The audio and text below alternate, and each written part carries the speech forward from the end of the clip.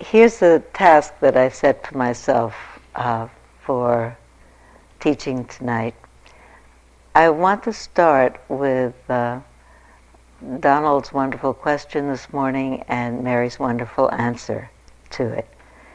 And I'm sure you remember that Donald asked the question, how does the instruction nothing to do fit with or reconcile with the path of the Bodhisattva? Although suffering is endless, I vow to end it. And Mary's answer, which I'll try to recapitulate, she said it so beautifully. I hope that what she said is, I hope this is a fair rendition of what she said. I don't remember. I think what she said is,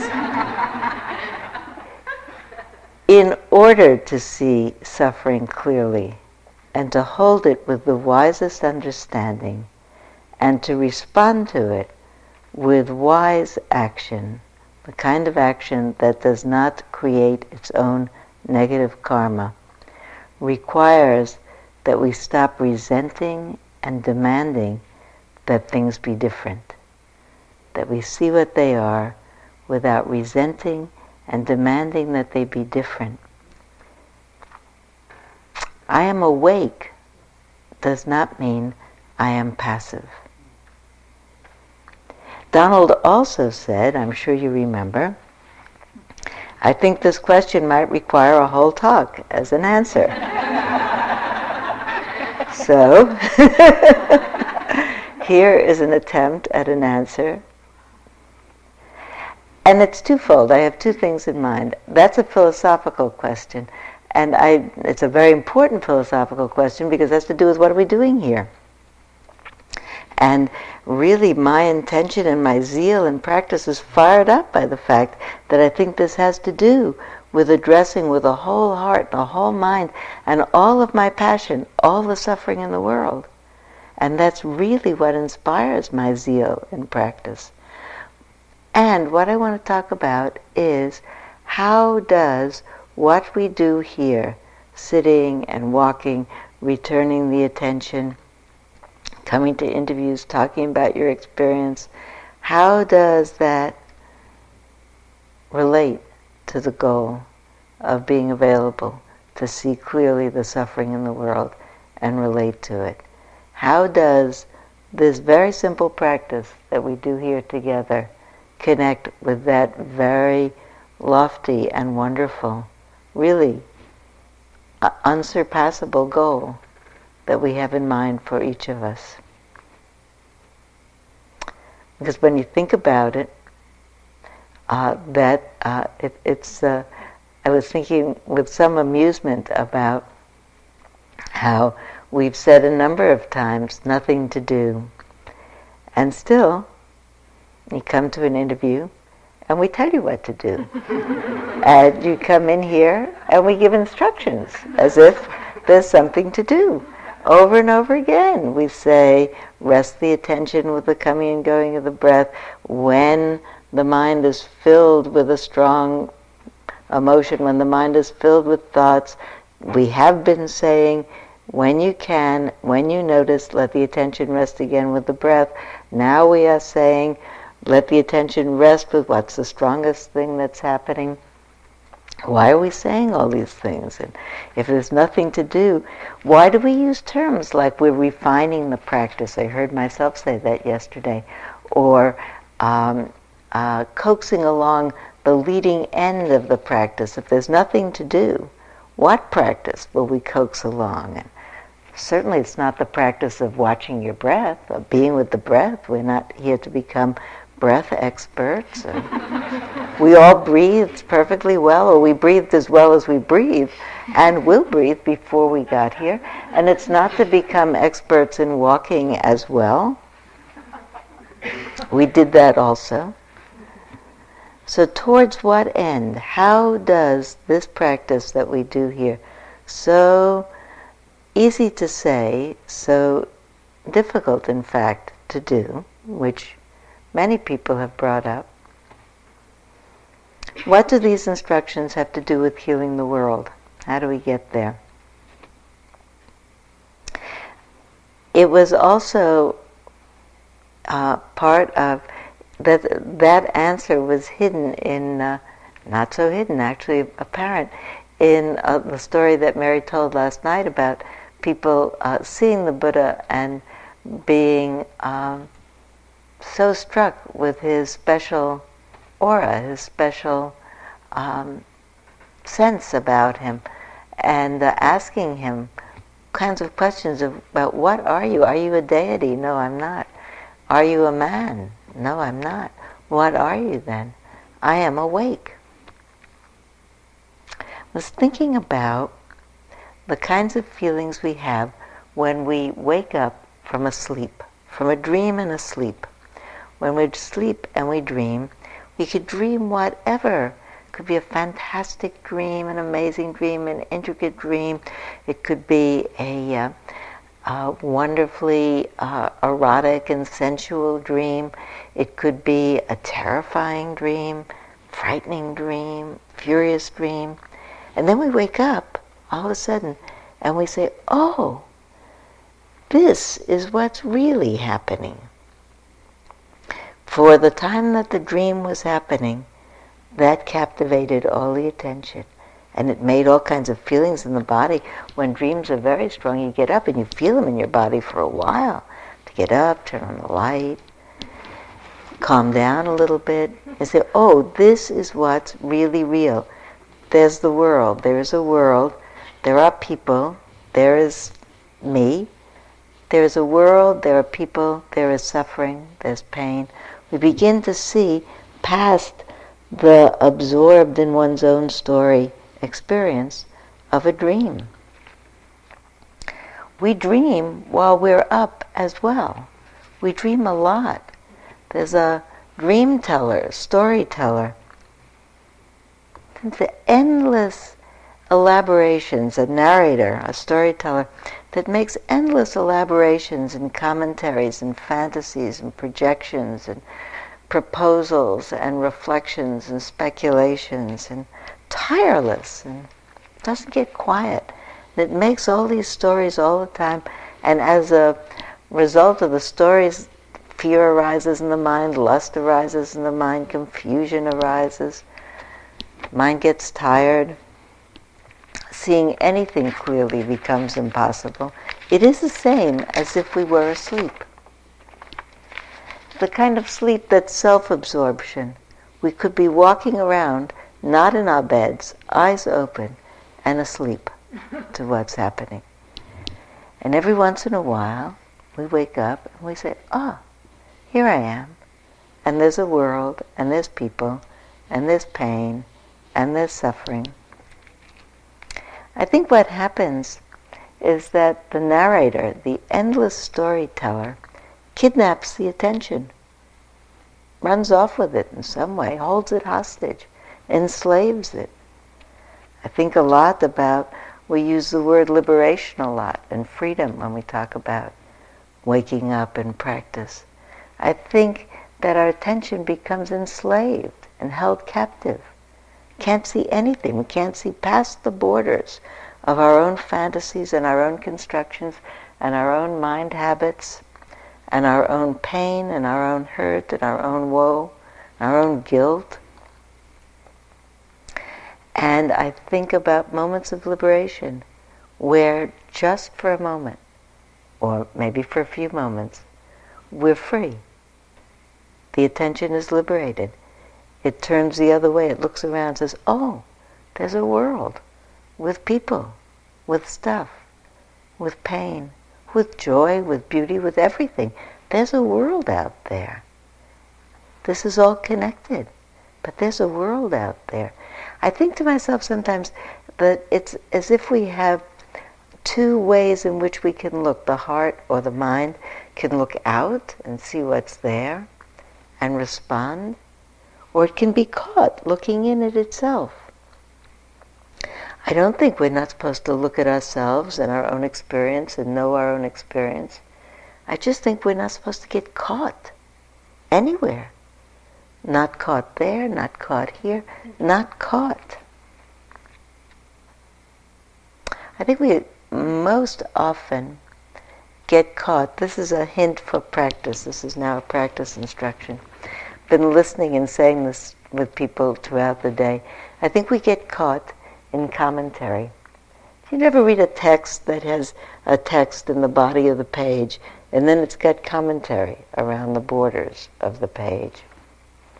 Here's the text, and here's the commentary. And I think that much of what we tell ourselves about what's going on is commentary. I listened throughout the day. You think about yourself. Someone will say,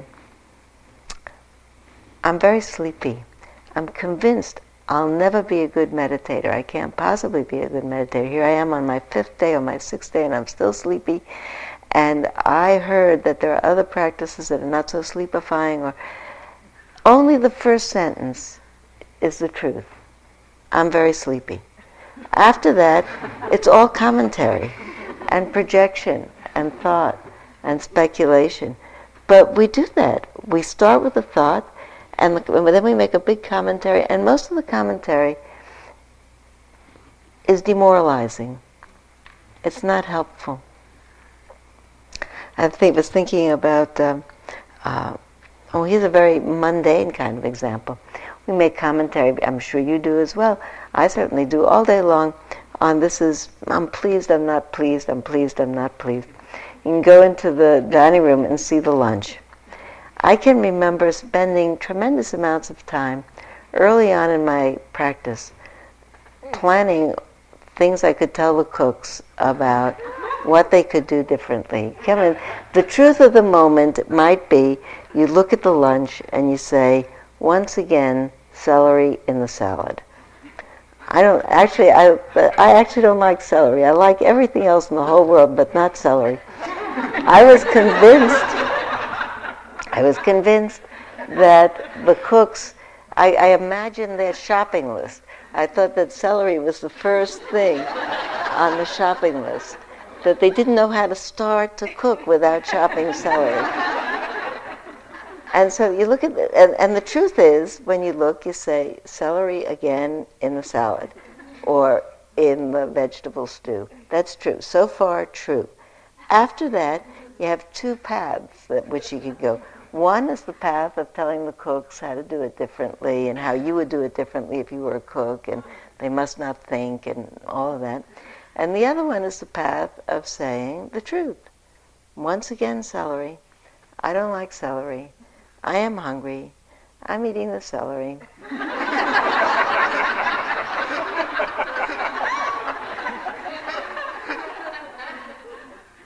I don't like it very much. But it's not terrible, and I'm hungry. And now I'm not hungry anymore. I ate enough. I'm not hungry anymore. I'm full. Once it's in and I'm full, I don't feel the pain of hunger.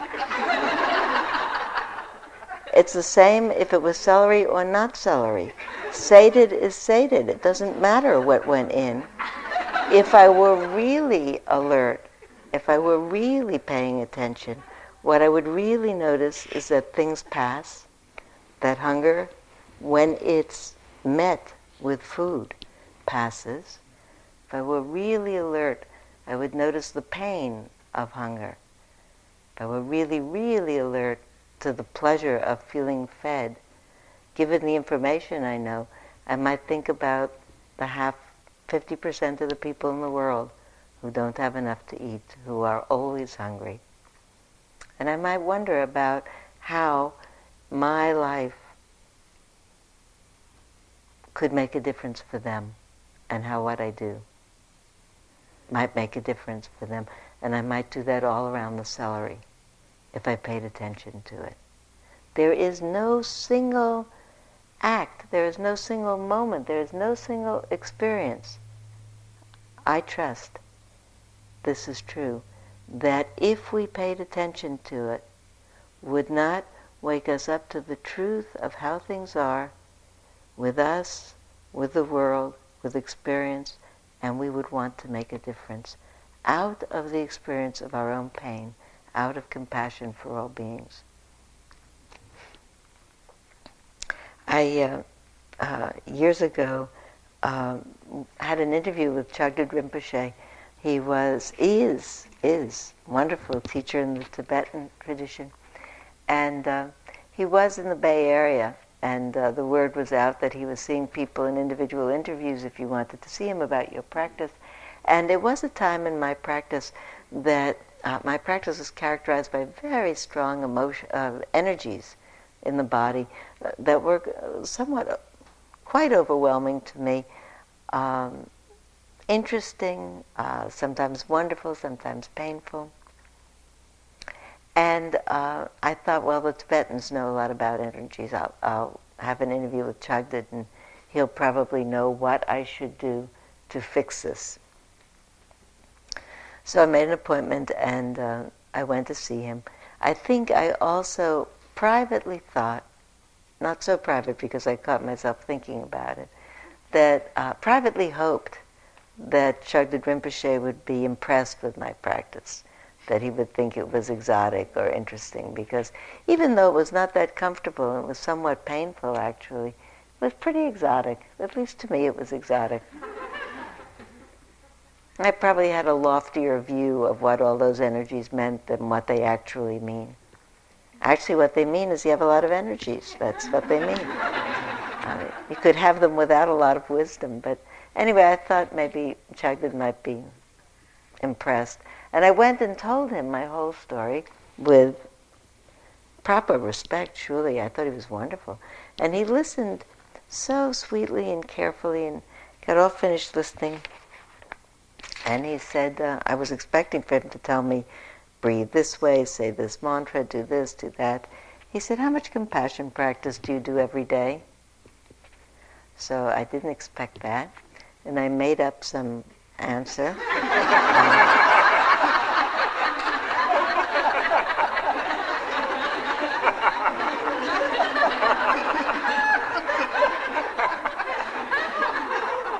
Well, I did. That's the truth.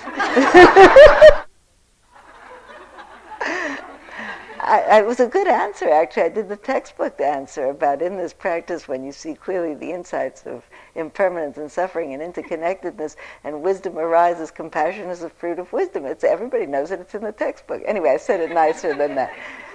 But I got all finished, and he said, no, really, how much compassion practice do you do every day? So I said, I don't know, what do you mean? And he said, how much do you really go out in the street every day and look around and look at people? And this is 15 years ago, I think, that this happened. And over the 15 years, I've learned more and more from that one statement that he made, more and more from that one little interview. I learned a lot from the fact that when I thought back after it, I thought to myself, maybe I should feel humiliated. Maybe I made a fool of myself. Maybe Chagdud saw that I was showing off a little bit. Maybe I showed off that I was too self-absorbed, too taken up with my own story. Maybe I should feel humiliated or embarrassed or ashamed. But he was so kind. I don't think he felt a moment of anything but compassion for me. And then for a while I thought, well, maybe he meant I should go and look in the street and see people in desperate situations in the street, because sometimes when you go out, you see people in desperate situations, people who don't have a home to go to, and people without resources. I actually have begun to appreciate that you can't appreciate that people are suffering by looking at how they look. I think we all are. And sometimes it shows on the outside, physically, in some way, or by the circumstances of how we live. But I am convinced that we all are held captive by the pains of our lives, by what has happened to us, what's been done to us, by the pain of what we've done to other people, which I think stays in our hearts until we bring it up and see it clearly and reflect on it and feel contrite about it and are moved to make a difference in the world because of it. Because of the habits of our own mind that continually tell us confusing and beguiling and intoxicating stories.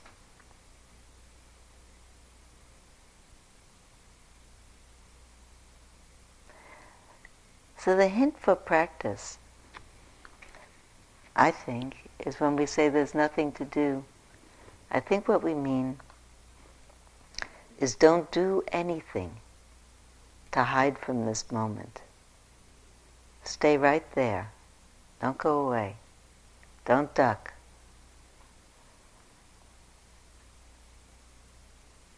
Don't resent it. Don't struggle with it. It's the truth of the moment. It's just what is. I am much more comfortable when I tell myself the truth and name it, even if it's a painful truth.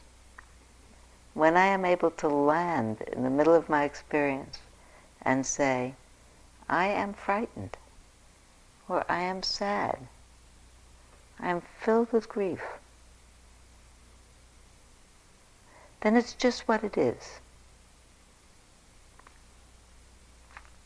Sometimes it's painful.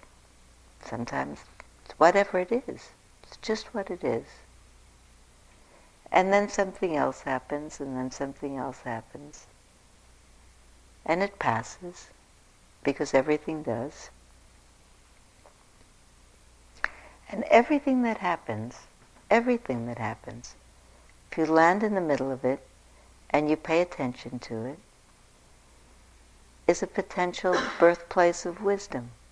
There isn't anything that we cannot learn from, that we cannot wake up from.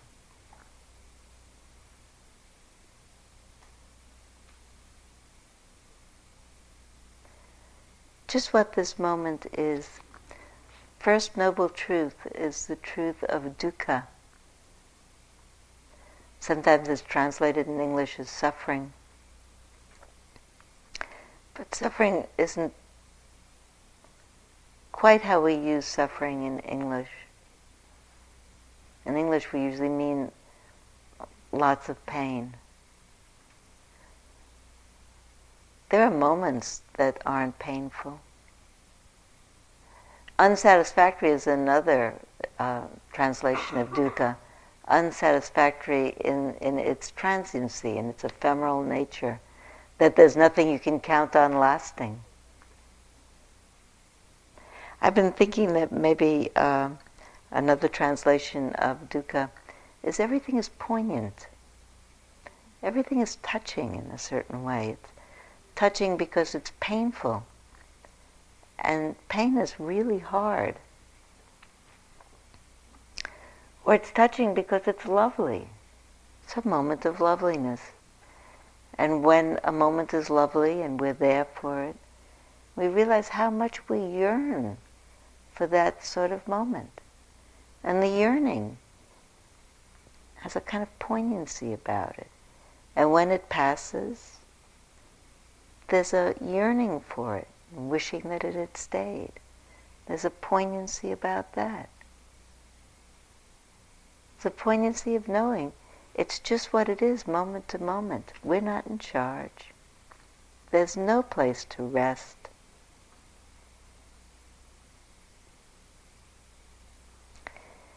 And see if we pay attention in any moment of experience. The tendencies of the mind that are just the natural tendencies of the mind. It's not different for anyone else than anyone else. The tendency of the mind to really want lovely moments, lovely times, lovely experiences to stay, to grieve their passing, but to want them to stay, to figure out how they can stay. Comes up in practice sometimes when, here's a practice hint, sometimes it happens that there's all of a sudden quite a lovely meditation experience. Everything has been perhaps confusing or distressing or pain in the body or pain in the mind or restlessness, and all of a sudden, lovely. All of a sudden, attention floating with the breath, body open and spacious, thoughts come and go, a lot of ease, pleasure, warmth. And then the thought, I wonder how come this happened. Probably it was because I'm leaning a little bit to the right and I'm breathing in particularly long breaths. So I'll just continue to... Don't do it. Don't do it. It's here as long as it's here. The movement of the mind in the direction of pulling creates the tension, and it's gone. It is what it is as long as it's there. That's the nothing to do. There's nothing to do. And sitting, there's some distress, some movement in the mind. What could I do to get rid of this? What can I do to fix it? Just to be able to stay, not add to it with fixing, with pushing, with pulling. So this is what's here. The second noble truth is that truth of needing it to be different, of craving it to be different. Actually, needing is a small word. The Pali word is tanha. It means thirst or craving. Really has to be different. I need it to be different. To be able to say, I don't need it to be anything but what it is the biggest liberation. Doesn't mean I wouldn't like it to be different from what it is. Doesn't mean that we've forgotten the difference between pain and not pain. It just means we have in that moment enough poise, enough equanimity, and enough wisdom to know this is what's happening. This is what's happening. It's okay. It'll change. It'll pass.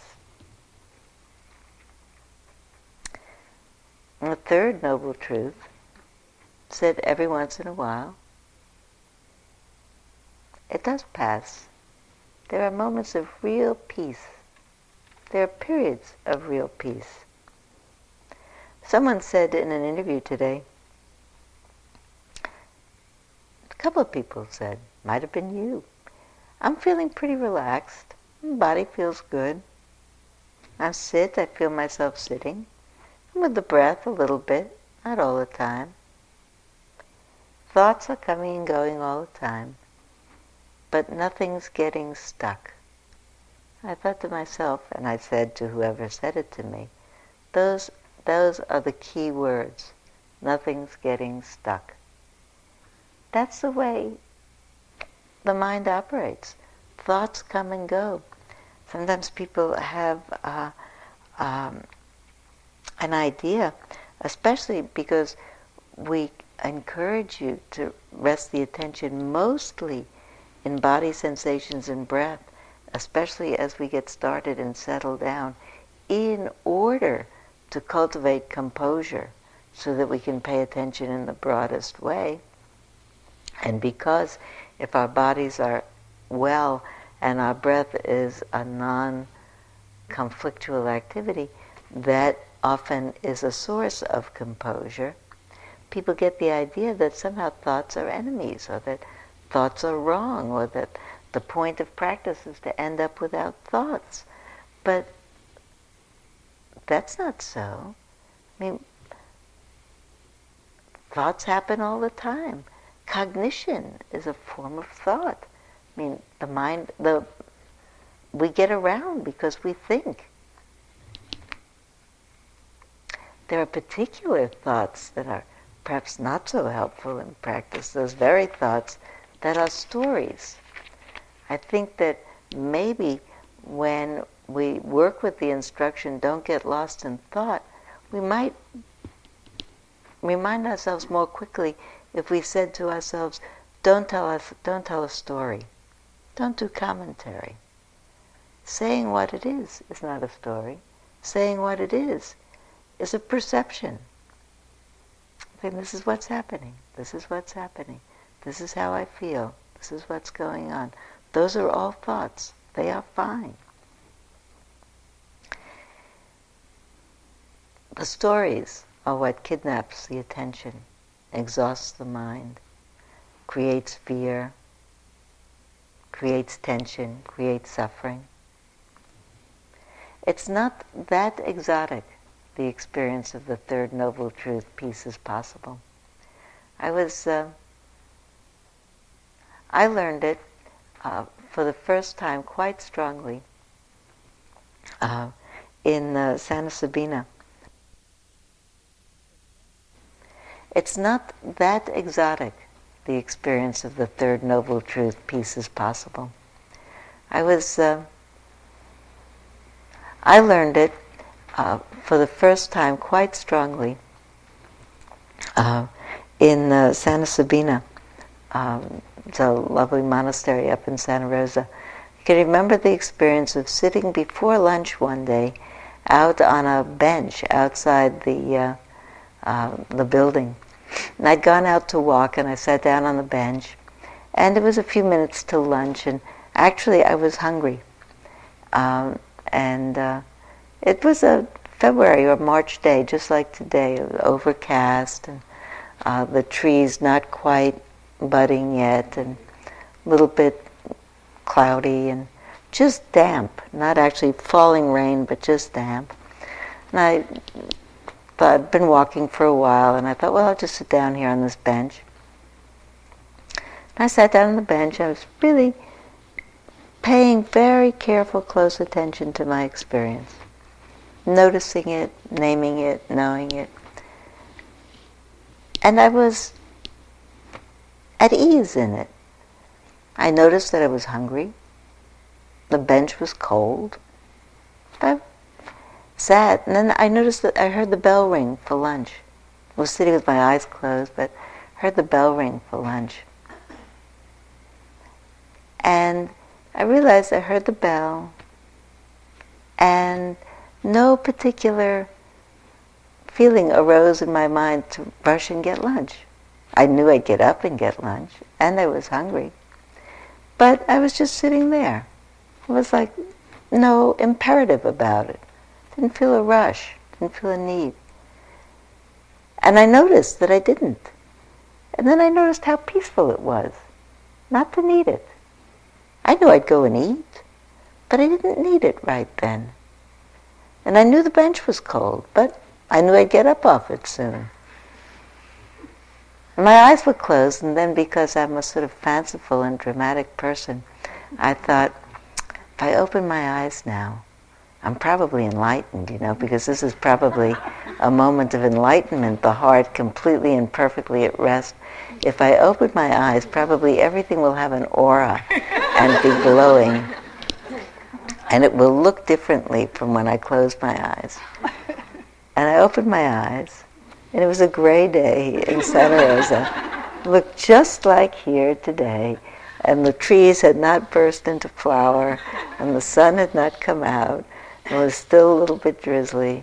I thought to myself, far out, this is really great. This is really wonderful. A peaceful heart is a possibility in the middle of a life. I remember who I am. I remember where I am. I remember that I'm hungry. I remember that whatever the problems in my family life at that time were happening. Even as I tell you now, I remember which problems were happening in my family life. Right then, the life doesn't go away, and the problems don't go away, and the stuff doesn't go away, and it's just okay. It's just fine. And the pleasure of a peaceful heart is amazing. And it's not that exotic. And there's no one here who hasn't had it. And it's not that far away. It's in any moment that the mind is balanced. In any moment that it doesn't need anything else.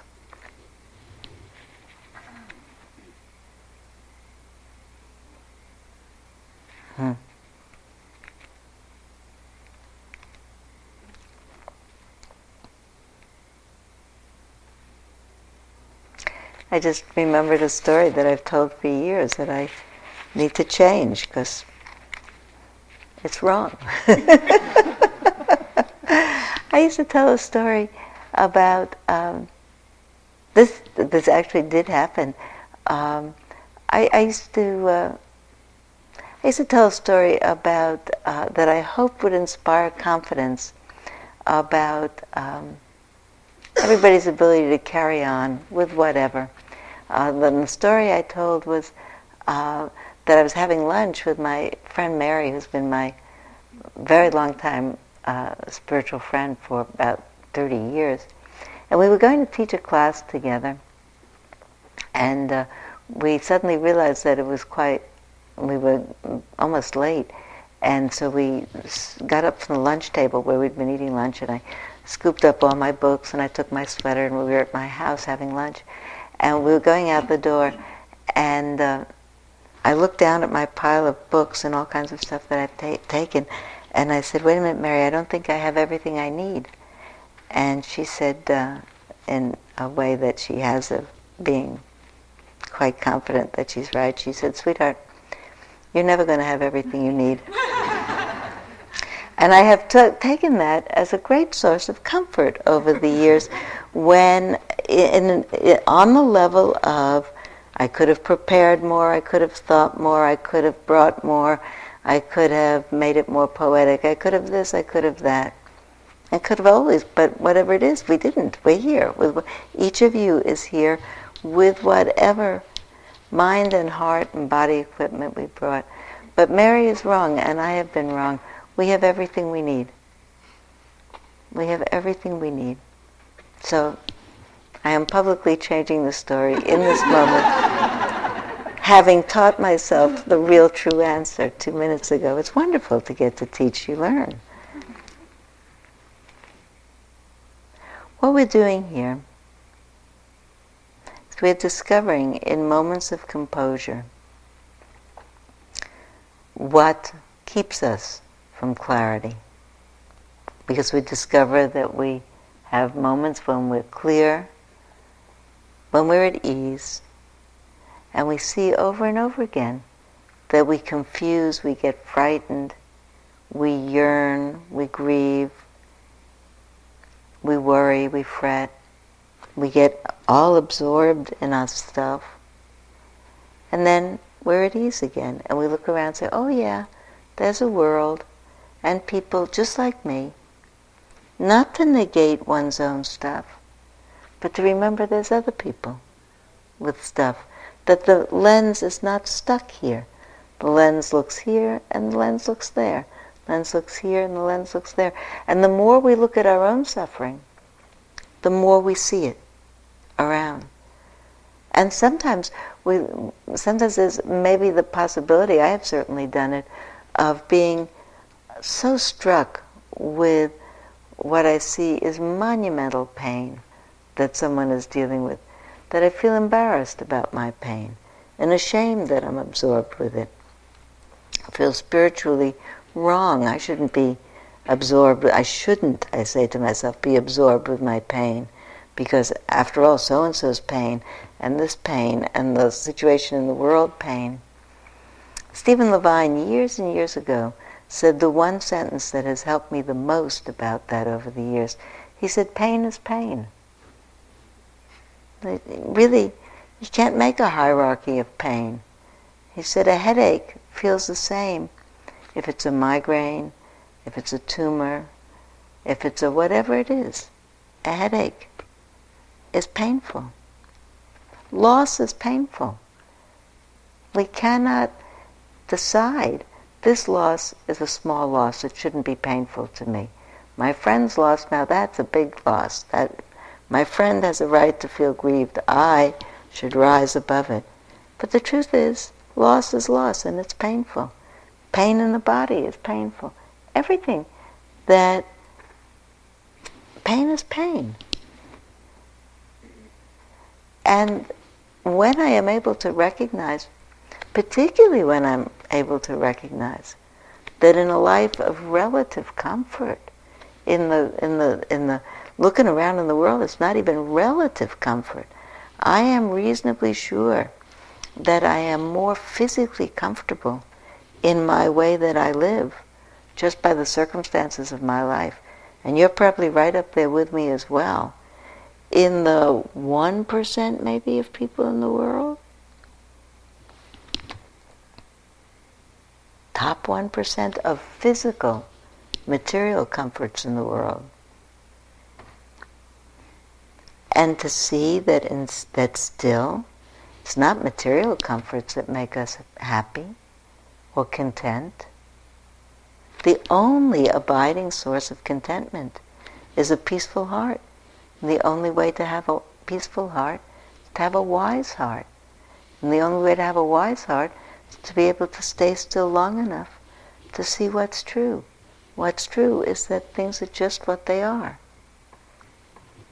Conditioned by everything that ever happened, caused by everything, affected by everything.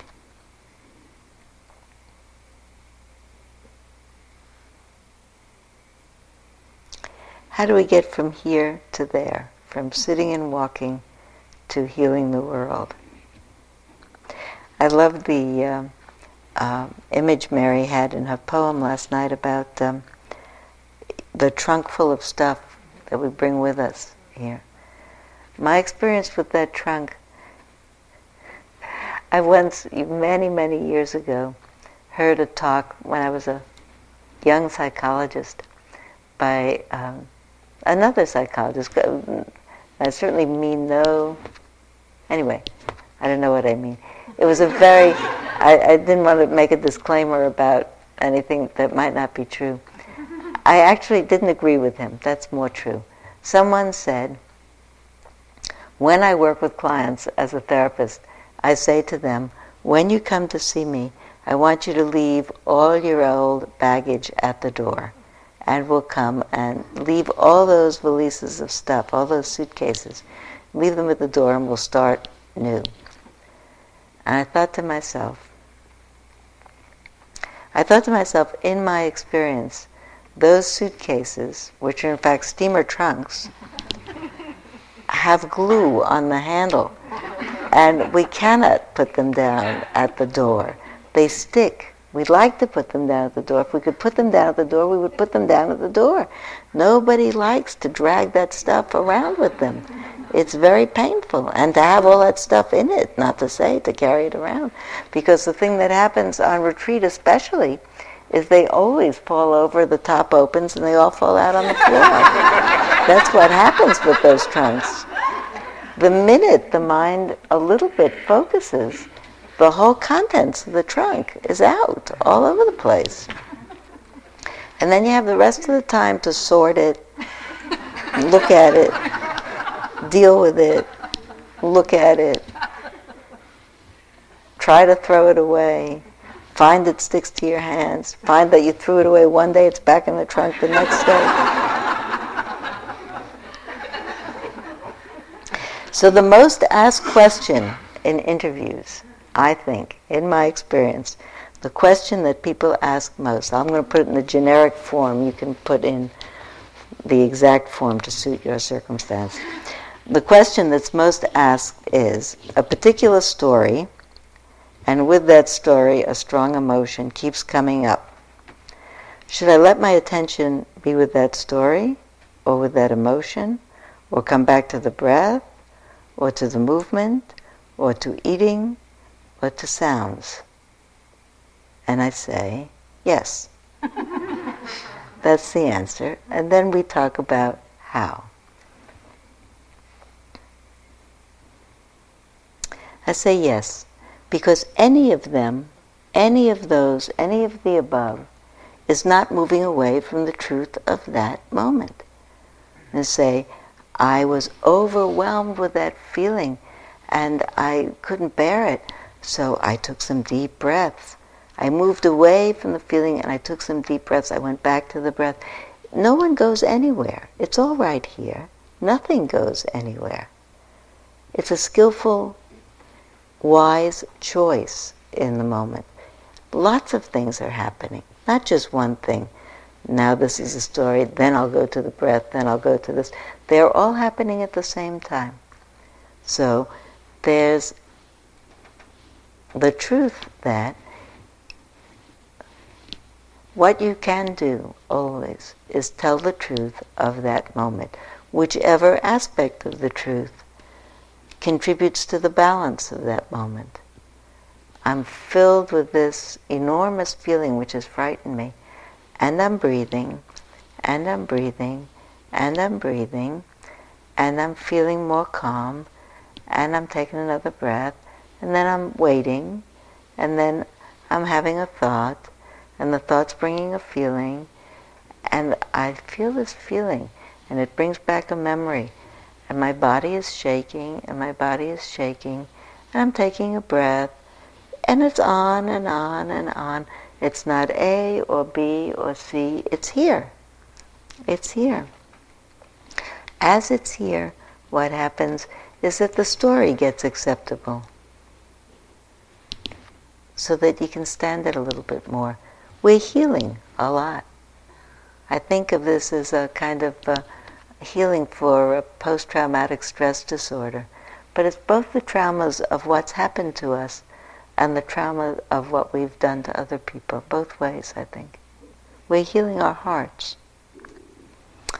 Staying with the truth of the moment. Just tell the truth. Choose wisely. Do what you need to do to stay balanced. My teacher, Joseph Goldstein, told me that once in response to a long, long story that I said about should I do A, should I do B, this, that, up, down. I finished the whole story. He said, do whatever you need to do to stay balanced. That has seemed to me the generic best answer to every possible question that people might ask. Do whatever you need to do to stay balanced. Choose wisely. Use patience. Be patient. We're changing habits that are at least one lifetime long. I think of it as moving the rocks on the shore of the Mississippi. And the river turns slowly, one rock at a time. Don't have to do it immediately. There's no way that we're ever finished anyway. So we just do as much as we can do for the rest of our lives. There isn't an end. Be really kind to yourself. Really have to forgive what the mind does. I think of it really often in terms of a 2-year-old. It just does whatever it wants to do.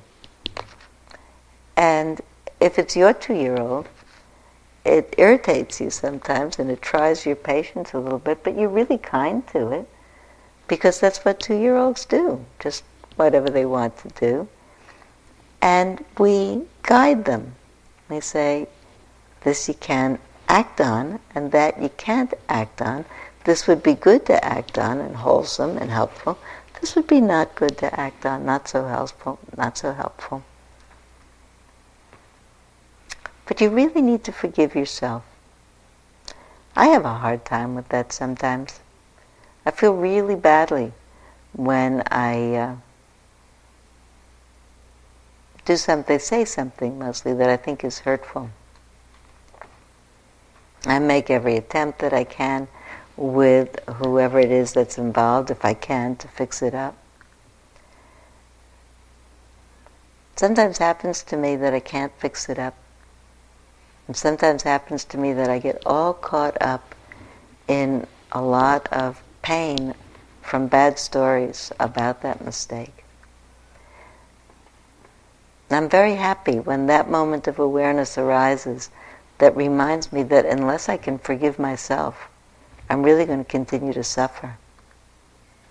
And really the contrition and the remorse and the pain that I feel about it and the pleasure of the release from pain, if I can forgive myself, is such a motivator to not create suffering, to not create pain, to think before I talk, or before I act. When you are practicing here, be very kind to yourself. Catch those moments where you've made decisions about how your practice is. It's not good enough, it's not this enough, it's not that enough. It's fine. It couldn't be better. It couldn't be better. That's absolutely a fact. It's what it is because of everything in your whole life. It couldn't be better. It couldn't be different from how it is now. Really, to do this practice is to forgive the whole life.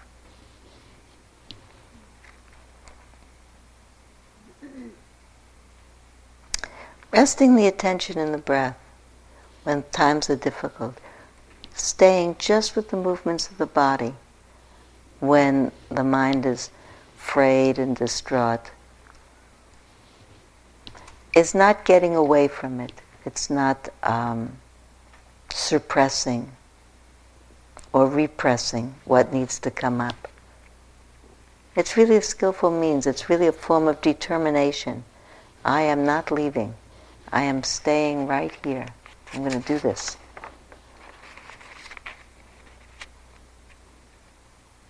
Try to be really steadfast in the practice.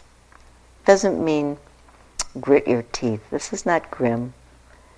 I do a lot of remembering to smile. It's not grim practice. Doesn't need to be complicated. But the steadfastness has to do with continuity. It's a very simple practice.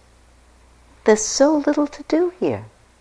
If we just did getting up, getting dressed, coming here, resting the attention moment to moment in what's the truth, walking, resting the attention moment to moment in what's the truth, sitting, up, down, eat, up, down, eat. That's it. It's not more complicated than that. I don't think of it as a 45-minute sit and a 45-minute walk. I think of it as a morning of practice, then an afternoon of practice. Actually, I like to think of it as a day of practice, or a week of practice. There's a kind of pleasure that comes from the sense of, I'm doing this really impeccably. Impeccability is a great word. I heard it when I first started my practice. I don't know if I'd ever heard it before, but I loved that. It's a very simple practice. When people are impeccable in their practice, even in keeping the form, it's such a thrill for everyone else. It really picks up the whole community. You look out, here's everybody sitting. You don't know what's going on with them, but they're sitting. It's so heroic because you know that all kinds of stuff are going on with everybody, but they're there. It's so inspiring. You see people walking back and forth carefully. You don't know what storms are going on. Might be complete bliss, might be a huge storm, but they're doing it. It's so inspiring. Your impeccability will inspire other people, and it will inspire yourself. It's a cause of confidence and faith in yourself. I really want to urge you to do that. Pay attention to cause and effect. Pay attention to thoughts lead to this feeling leads to that, this leads to that, that leads to this. There's a way in which, when we see that really carefully, not only are we reconfirmed in our determination and zeal and energy for practice, discover that if we spend a whole 3-hour block just practicing, the attention is really clear, then we do it more. This leads to that. And then in the largest sense, we have an appreciation and an understanding of the whole world. Things are the way they are because of what's been. Because of this, then that. It's a lawful cosmos. Experience is lawful. What happens is the lawful consequence of actions. That means that everything that we do, every single thing, makes a difference. That's really where we connect with the intention of the Bodhisattva to make a difference in the world by making a difference in our own heart. This heart is the only one that I am responsible for purifying. To the degree that I do it, the actions that I do will make a difference in the world. What I tried to do in all of those hints was to mention, one way or another, the 10 paramitas, the 10 capacities of mind that the Buddha, as a bodhisattva in lifetimes of training, perfected on his way to becoming the Buddha, getting ready to be the Buddha, and presumably are the qualities of a completely awakened mind, quite spontaneously. The only one I didn't mention was the first one on the list, which is the paramita, the quality of generosity, of giving freely. Sometimes it's talked about just in terms of the kinds of gifts that we give to people. A thing gift, a material gift. I think it's all generosity. I think when I think about practice, you have each given yourself the gift of practice. You've given yourself the gift of this time, the gift of the possibility of awakening. I'd like to suggest that the practice instruction is also to give away something. Give away every thought of how it ought to be, because it's just the way it is. And then you won't need anything. And if you don't need anything, you'll be quite peaceful and happy. Your mind will be clear and alert. And you'll be able to look inside and outside, see causes and effects, see the great possibility and pleasure of peace and the great pain of being enslaved and caught, and seeing that peace is really possible and that suffering exists. All of us will be moved to change it. So let's sit a little bit.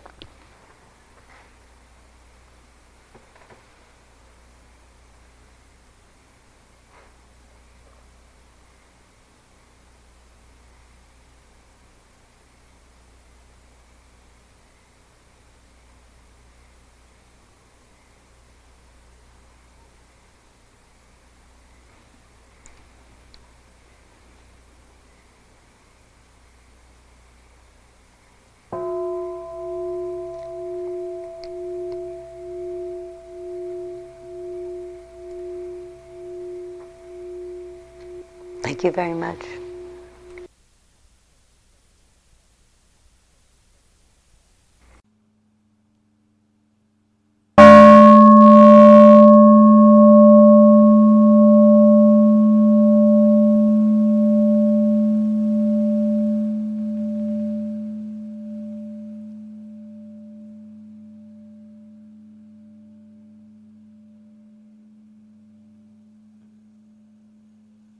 This talk was given by Sylvia Boorstein at Spirit Rock Meditation Center on February 10, 2000.